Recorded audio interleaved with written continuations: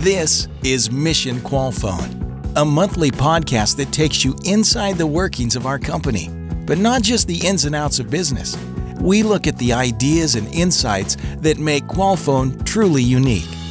As a company, we are committed to being the best and making each person's life better. Join us as we get to know and learn from people from across the organization. What's their story? What have they learned? And how do they live out Qualfon's mission? Welcome to Mission Qualfon. Good morning, good afternoon, and good evening, and welcome to the Mission Qualfon podcast. Hey, Jeremy. Marisol, I am really excited today about our guest on the podcast. I just want to throw that out there right from the beginning. This is one of your buddies, right? Yeah. We have a guest today who was trying to do the math in my head. I've probably known him since 2007, 2008.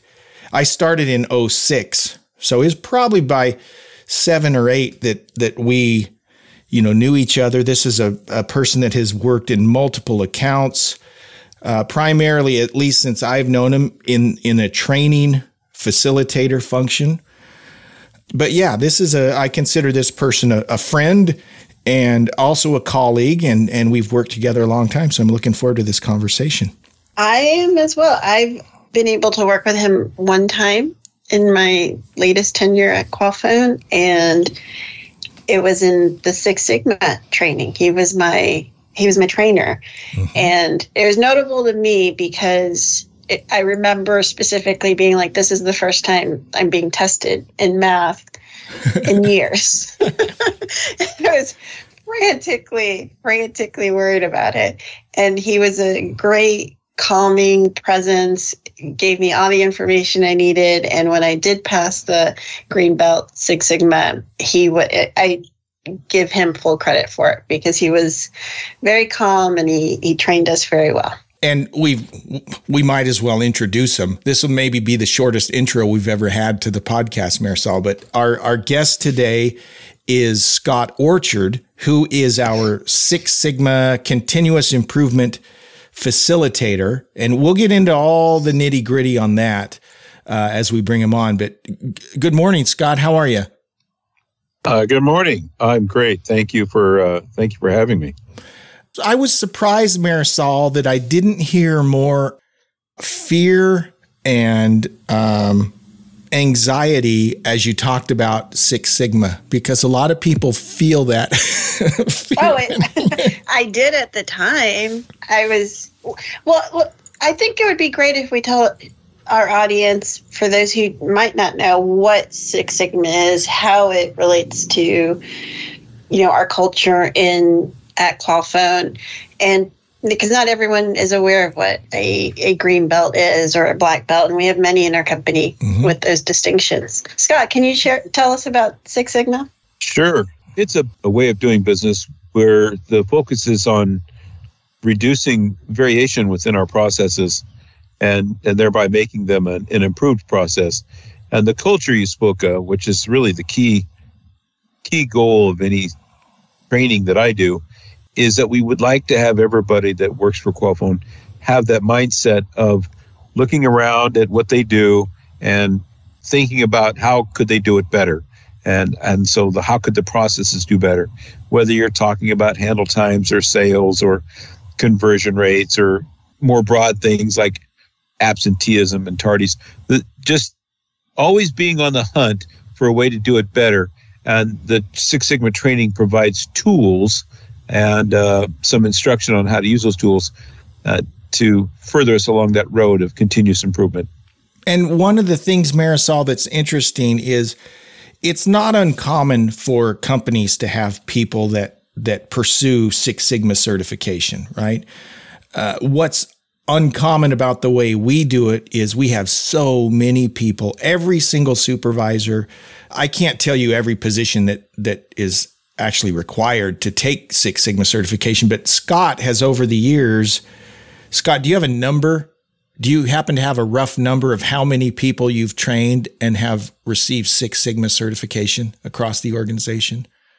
Well, last I checked, I was in excess of 3,000, and I might be over 4,000 now at this point in time. So think about that. 4,000 people in this organization have received Six Sigma certification, and that's pretty unheard of. And we hear that as we talk to potential clients, that they're like, wow. And again, it comes back to Mike Morrow's vision of making this idea of continuous improvement just, in the water, right? Part of the culture, to where regardless of your role in the organization, as Scott said, having an eye for continuous improvement. What can we do to make this process better? And of course, Scott has been our driving force for the last, since when did you start doing this? 17, 18, somewhere around there? Yeah. And since then, Scott he's trained everyone, right? So it's been quite an accomplishment for Scott. And of course, he's a black belt, so he has his black belt certification. And anyone that's aware of continuous improvement knows the significance and the rigor that goes into achieving black belt. And we have a number of black belts within the organization as well. I was going to say, we have a couple. I know Kim, I always think of Kim Carr as my black belt. Kim Carr's a black belt. Scott's a black belt. I'm sure there are more. I'm leaving others out. But just this focus on continuous improvement has been a real, it's been really important to Mike. And Scott, of course, has been the person that's made that possible through facilitating all of those sessions. And they're not easy, as you can testify, Marisol. It is not easy. It is. And I think it takes a special person to teach that, which, to Scott's credit, not everyone goes in thinking that they're great at math, or some people like myself might have a math phobia.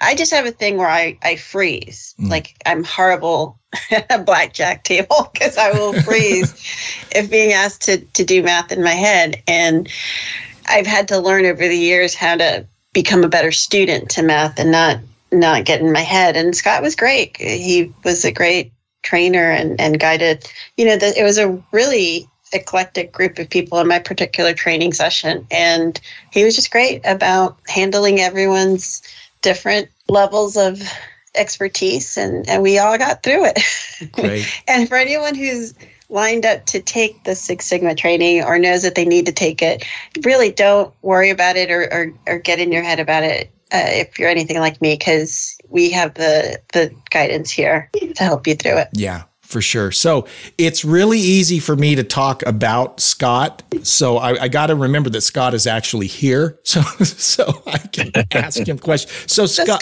tell us how you got here. Yes, tell us how you got here. Well, okay. So I started with the company in 2004, and I wasn't on the phones for very long, and they made me a trainer. But that's primarily because I had a background in education, math education, and it turned out to serve me well later on. So I was in a trainer role early on, and I trained for one account, then another account, then another account. And eventually there came the time where Jeremy was looking for some help with the Six Sigma part of what he was in charge of. And he asked me to get on board with it, and I agreed to. So I left the new hire training behind and started doing this specific training with regards to continuous improvement, Six Sigma. And I think Jeremy said that was about 2017. I think that was where it was. Now, you kind of glossed over the pre-Qualfon, so I'm going to back up a little bit. And you mentioned that you had been a math teacher, you taught math, you've been a coach. It's interesting how Scott, just his life experience prepared him perfectly for what he does at Qualfon. Tell us a little bit about what you did in the training department before you moved into this continuous improvement role. Okay, so as a new hire trainer, of course, I first started out just mastering that. And the education background I had did help a lot because, Marisol, you mentioned eclectic. I mean, every new hire class that you take on is eclectic. And I knew from my education and experience that to be really successful, one needed to be able to present material in a variety of ways, and having read your students, be able to reach to them with whatever they're familiar with. So you take what you're presenting with as material and tie it to something that they know or maybe even love, and they get it quicker, and it means something. And instead of having the old oh, well, I'm not ever going to need this, or I'm not ever going to use this, that mentality, which can lead to lack of success. So I was doing that, and I think changing from that account, I was originally in a Center Partners, an account with, it started out as Quest, and it turned to CenturyLink. But then I moved into a financial market with Capital One, and then into SiriusXM, which was music. I mean, so it was somewhat happenstance, but it provided me with variety in my own knowledge, and was able to draw in all of those things to the Six Sigma training, providing examples and using some actual experiences I'd had to share with people in the learning realm. So that variety helped me a lot. I also spent some time as a subject matter expert for one of the accounts. That was relatively fleeting, but that was a good experience. But that led to me working on numbers. So I focused a lot as a subject matter expert with numbers, trying to drive sales with different challenges to people. But I would use the numbers, I would gather data. And so I found that was a real love in doing that for me. So it just made this a natural best fit, being a trainer with the Six Sigma and continuous improvement. And I'll say this, Marisol, Scott at one time was about ready to just relocate to Guyana. He was there for several extended stays, doing some training there, and he's like, yeah, I'm ready. I'm just ready to move down here. So he has been able to travel and do some of that, which is pretty exciting. Yeah. So I'm going to ask you a weird question, Scott. One of the things that we were able to do, Marisol, years ago is Scott's family, his brother and his dad, and Scott had a role there as well. They own a winery in Walla Walla. For those that aren't familiar, Walla Walla, Washington is a wonderful area for wineries. And Scott's family owns an orchard and has a winery. And as an activity, a team activity, we all went and toured the winery. And so here's my question, Scott. Have you ever thought about the parallels between running a winery and what you do here? Has that ever crossed your mind? I would be honest to say not really so much. My brother, the younger brother, that's his baby, and he's the master. Although he did teach me a few tricks regarding how to invest in that field and how to turn a dollar. I've got to say that I was never into the wine business, but when I was young, I spent my first probably 10, 15 years in agriculture. And near and dear to me is the process of sowing, and before that you prep the ground, of course, with fertilizer, but the seeding and then tending to crops until they're full grown. I always thought that was really cool how my work, when I would run the seeder through the ground, I would come back 8 weeks later and see these rows and rows and rows of small, tiny green plants growing. There's something special about that process that I always got a kick out of. So cultivating people, cultivating plants, growing a garden, and growing people in the company, I definitely can see where I've got that in common. That probably helps me understand why I love what I do so much. Well, one of the things, and the reason I bring it up is I have thought about that trip a lot. I've thought about the process of growing. You got to grow the grapes. You got to make the wine. And the takeaway for me from that has always been It's what we call the law of the harvest, right? If you, correct me if I'm wrong, but I think from the time you plant the grapes or the vines, whatever you call them, right? From the time you plant them and start growing them, you're looking at like 5 to 7 years until you can start making wine. So everything is done with a long view, right? You can't you can't decide, in September that you want to harvest grapes in October. It doesn't work that way. It's the law of the harvest. You reap what you sow. You have to plant, you have to nurture, you have to take care of, you have to do all these things for the return on your investment, which may be a long ways down the road. That's always stuck with me because that applies to work relationships. It applies to things you do in a business. I just thought it was interesting, and I thought it was an interesting family business. And I always think back to that excursion we took. It was a lot of fun. Yeah, it was a blast. So Scott, tell us how working at Qualfon and when you first heard of the mission, or if you ever heard our chairman speak, or how the mission came to be a reality for you. When I first came into the Qualfon family, if you will, of course, I'd been with the Center Partners group for quite some time. Right off the bat, it was clear that there was a real commitment to us as employees and our lives, and making our lives better wasn't just a motto. I realized that early on, that was a heartfelt, real push by our founder, that we were going to be a better person when we got done with the business, whenever that might be, and we were going to be better than we were when we started. And that fit right into what I was all about. I like to think that most of what I do is for others, and it's certainly not for myself, but I get the most joy or most value out of what I do when I see people's lives get better. And that goes back to training. I mean, when I was a trainer, one of our head person's office person went through my training class. Many of our Jason Scroopy went through my training class. I mean, many of the people that are in pretty good spots right now went through new hire training with me, for crying out loud.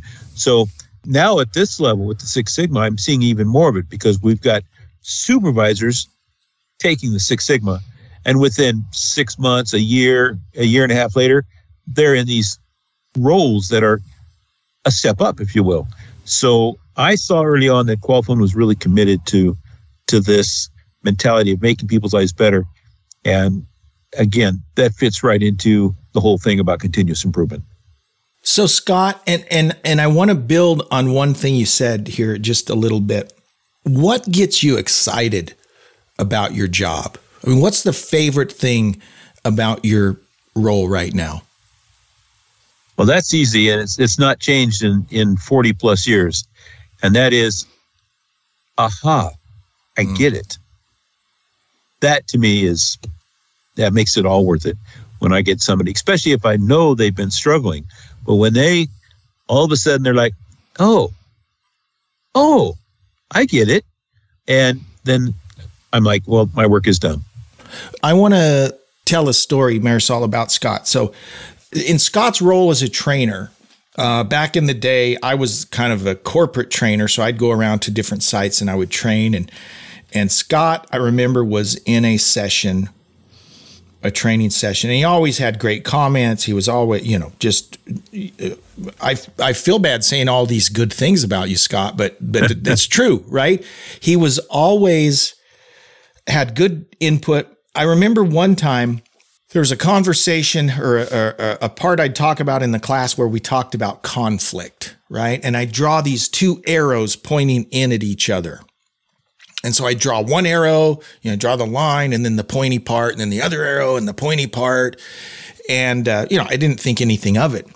And then one time on break, Scott and I were just talking. He says, when you draw those arrows, he says, what if you tried it this way?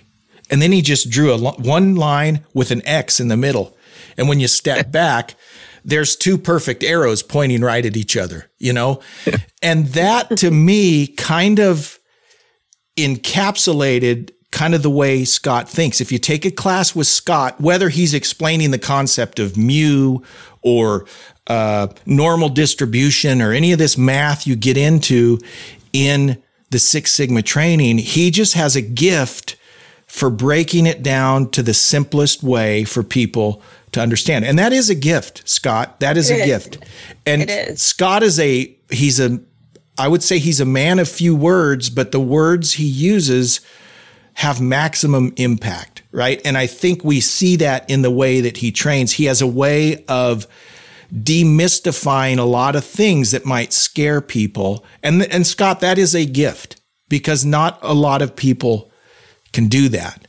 So just wanted to throw that out. And I mean, it is a gift to take complex ideas and be able to disseminate that information to a baseline. It takes a talent. And I remember that from the training, how he was able to break down concepts in a way that I could understand it, or at least he gave me the starting points to go off and study for it, which was another thing. I remember he was big about studying and learning these things and taking the time to understand these concepts and why it would improve our jobs. So I do remember that, Scott, about your training. So when you hear us talk about total vocation and things like that, do you relate to that? Do you feel with education in your background that you're doing exactly what you're meant to be doing? 100%. Yeah, 100%. I felt that way for several years now. And then, there's, as they ebb and flow, the times and hard times and not so hard times, always as a constant, I have been like, this is what I'm meant to be here for. This is what I'm supposed to be doing. And, it's really, to me, the key to loving your job is loving what you're doing when you're doing your job. And I most certainly am there. So you are in a position where you get to meet a lot of people across all the different departments that we have, the different divisions in the company. I know that you've trained C-levels all the way to supervisors and everything in between. And so you have this cross-sectionality of the employees at Qualfon. What is it that you see about us as mission leaders, or what's the common denominator that we all share or that you think you see in your position? Well, from my perspective, the most common thing I see, and I'm not just saying this, is there seems to be, for everybody that's involved with missions, a true commitment to the rank and file, if you will, to the people that work for Qualfon. I feel like our mission leaders and all those that work in missions are truly dedicated to making people's lives better. And for the most part, seem to really like what they're doing. And maybe they're in the same place I am, maybe not quite, I don't know, but they definitely share concern and a care for everybody else that works for Qualfon. Okay. So Scott, piggybacking on that answer, one question we ask our guests is, if an employee is listening to this and they're a new hire and they just started with the company, what advice would you have for them? Well, I would say lean on those that are there to help you and trust in the process of becoming good at what you have been hired to do. Give it time, but give it your all. Give it effort. Trust that the company cares about you and the people that are in missions care about you, and don't hesitate to reach out to those around you if you have questions or if you need help of any kind. That's great. I have a more difficult question for you, Scott. I'm sure you do. Scott is a big Beatles fan, Marisol. So your favorite Beatles album? Without question, it's the Sgt. Pepper's Lonely Hearts Club Band. Okay, we can't fault you for that. All right. No. Okay, great. I mean, you better not. Who can argue? Who can argue with that? Scott, thank you so much for joining us. Scott's asking himself, why is Jeremy being nice to me in this interview? This is not how he normally treats me. But seriously, Scott, it's a pleasure to work with Scott, and it's been great working with him over the years. And we were talking about this. I was on a call with Roberto and Al a few weeks ago, and we were saying, Scott has probably impacted more individual people in the company than maybe anyone else, because so many people have been through his training, and you cast a large shadow. I don't mean physically. I mean, you cast a large shadow across the organization. And thank you so much for all that you do. It's been my pleasure. Well, thank you so much for coming on, Scott. I thank you for teaching me a couple years ago and getting me green belt certified. And thank you for coming on the podcast. Thank you. Well, thank you for setting that up, Jeremy. That was a great interview. It's interesting when you are interviewing someone that you just kind of take for granted because you work with them forever. I don't really mean it, but you know what I mean. Someone that you're very familiar with and you work with consistently. It's interesting to put them in an interview setting because you learn things that you thought you probably thought you knew everything about these people, but then when you sit down in this setting, you always learn something new. And Scott's he's a quality guy and just a pleasure to work with. And anyone that sat through one of his classes will say the same thing. He's just really good at what he does. And this idea of continuous improvement as a culture, it's like, what's the analogy?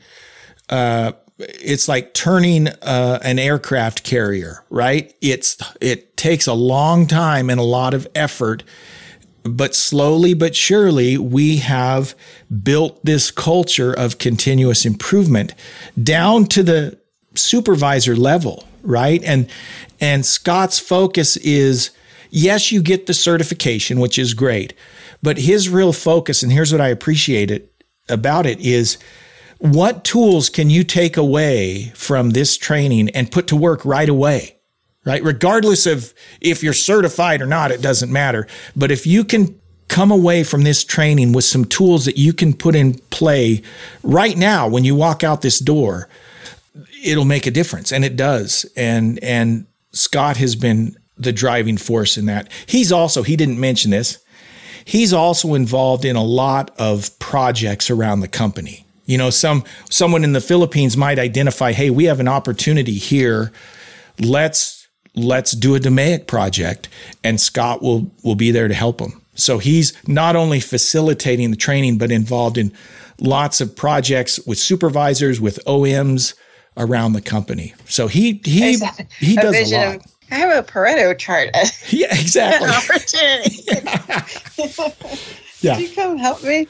That's awesome. Well, that was great. It was great to have him on. It was great to be trained by him. I remember being very happy when I got that passing score. Yes. I remember the score I got and everything. I was very happy because I was nervous.